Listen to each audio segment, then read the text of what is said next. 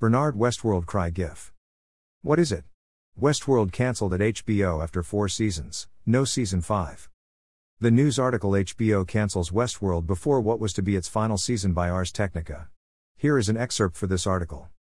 Greater than HBO surprised its subscribers and the TV industry on Friday by announcing that it has cancelled the big-budget science fiction series Westworld just a few months after its 4th season concluded, Variety reports. Greater than the series, which has received 54 Emmy nominations during its run, was intended to end with its 5th season, according to recent statements from its 2 showrunners, Jonathan Nolan and Lisa Joy. Greater than the husband and wife creative couple had a specific ending in mind that now won't make it to the screen, though many viewers felt that the ending of the 4th season also worked as a conclusion.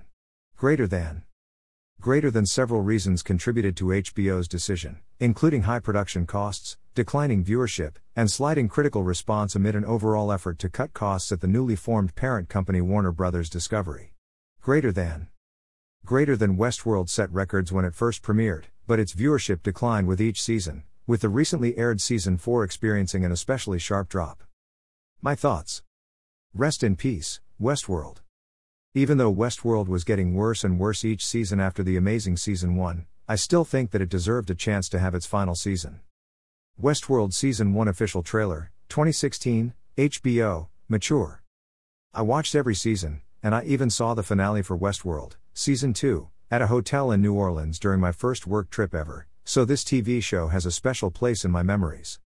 It had a unique and good opening credits, I need to make a post for each one, and Anthony Hopkins had the best dialogue in the series. Westworld Season 1 opening credits, HBO. I recommend that you at least watch Westworld, Season 1, Season 2 is my second favorite of the series, you do not need to watch Season 3 or Season 4, they are the worst 2 seasons, but they are still watchable if you do decide to watch them too. The end. John Jr.